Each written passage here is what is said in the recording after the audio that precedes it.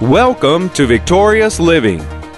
He's the God of this world who has blinded the eyes of those who believe not, lest the light of the glorious gospel should or would shine unto them. Peter was given these people there in that day, and it is applicable to us today. He was giving them encouragement concerning on how to combat or stand against the tactics of Satan, who roams this earth to do what? Steal, kill, and destroy. Welcome to Victorious Living with Pastor Charles Cowan. Today, Pastor Cowan shares with us joining together with God for our healing. We invite you to stay tuned to today's program. If you can't, we invite you to visit our website at victoriousliving.org. There you'll find other audio and video resources to help you in your Christian walk. And now, here's Pastor Cowan as he shares joining together with God for our healing. So he can't get to God, as it were, but he can get to what belongs to God. So that's how he can get to us, because we, the Christian, belongs to God. All of us that have believed upon him are Christians. What does it mean to be a Christian? It means to be Christ-like. It doesn't mean you're religious. The world's full of religion. But that doesn't mean that God wants us to be religious. He wants us to be redeemed. He wants us to be saved and born again. That's what God's desire is. So all people are born with a physical body. If you weren't here today in your physical body, you wouldn't be here. I don't know where you'd be. Only you know that. But all people are born with a physical body in order to operate in this physical world. And in this physical body, it houses the spirit and the soul. Man is triune. He is a spirit, he has a soul, and he lives in a body.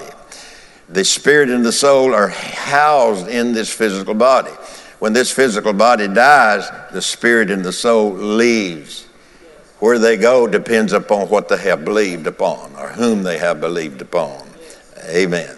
And so we see then that Peter was writing in this particular writing we're talking about here in Peter's. Peter was writing to the Christian families on this occasion, those who had been dispersed when the Christians were driven out of Jerusalem and under severe persecution. Peter is writing to those people. He was giving them encouragement and concerning on how to combat or stand against the tactics of Satan and who roams the planet. Satan, the Bible says that Satan is the god of this world. He is the god of this world. The Bible tells us in the Corinthian letter, he's the god of this world who has blinded the eyes of those who believe not, lest the light of the glorious gospel should or would shine unto them. So we are to understand that. So Peter was given these people there in that day, and it is applicable to us today. He was giving them encouragement concerning on how to combat or stand against the tactics of Satan, who roams this earth to do what? Steal, kill, and destroy. So if God is stealing, killing, and destroying, him and Satan are in cahoots. Because John 10:10, what does it say? What does it say? Satan comes not but for to what? Steal, kill, and destroy. What else does it say? It says, Jesus said, but I am come that you might have life, and that you might have it abundantly. So what we're simply doing is separating one from the other. They're not in cahoots. Okay. So people of the Old Testament labored under a sin consciousness because Jesus had not yet come and paid the penalty that sin required. So they labored under a sin consciousness because they had to bring sacrifices. And every year they had to bring a supreme sacrifice because the penalty for sin had not yet been paid, and man could not pay that penalty because they couldn't live good enough to pay that penalty, but Jesus did. But Jesus did. You know, we ought to jump the pew on that one. Amen. That's what Jesus did. And so since Jesus has defeated the deadly effects of Satan's plan to destroy the Christian and people, but the Christian person or people, they are to have a consciousness of the effect that redemption's plan brought to them. Redemption's plan brought to man freedom. Redemption's plan brought to man healing. It brought prosperity. It brought peace. It brought faith. From his word, it brought faith. Nowhere do we find in the scriptures that Jesus imposed death, sickness, disease, poverty, worry, anxiety, care. He said, humble yourself under the mighty hand of God, casting all of your care on him. And he teaches us then in his word how to deal with that. So Jesus has defeated the deadly effects of Satan's plan to destroy the Christian. They are to have a conscience of the effect that redemption's plan has brought to them. What does redemption mean? Redemption means to set free. I've been redeemed. That I was charged with no longer is charged to me because Jesus paid the price. He redeemed me from sin's consequences of death and separation from God.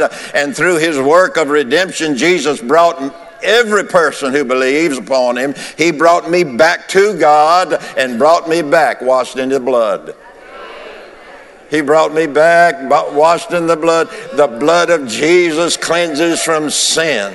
It absolutely destroys the work of the devil and sets us free from the dominion of sin and sickness and disease. Jesus paid it all. All to him I owe. Sin had left a deadly stain, but Jesus paid for it all. Paid for every bit of it. Amen. So even today, good Christian people labor with sickness, with a sickness. Let me back up. Today, good Christian people labor with a sickness conscience. And have you ever heard somebody say, well, sickness comes to everybody? Yes, it does. But that doesn't answer who brought it. That doesn't tell you that God brought it. Yeah, but it comes, but it doesn't say God brought it. Did you hear me? Sickness and disease will attach itself to anybody that Satan can attach it to because he seeks to devour. He seeks to devour God's creation. And so we see then that Satan's work, is not limited just to the Christian. It encompasses the whole creation of mankind. And so even today, then, as I said, good Christian people, loved by God. God loves people with all of his heart. But God so loved the world. But you look down on the world today and you just wonder how he does it. Huh? Have you ever caught yourself saying, well, if I was God, well, the world's in a mess today, but just think what a mess it'd be in if you were God.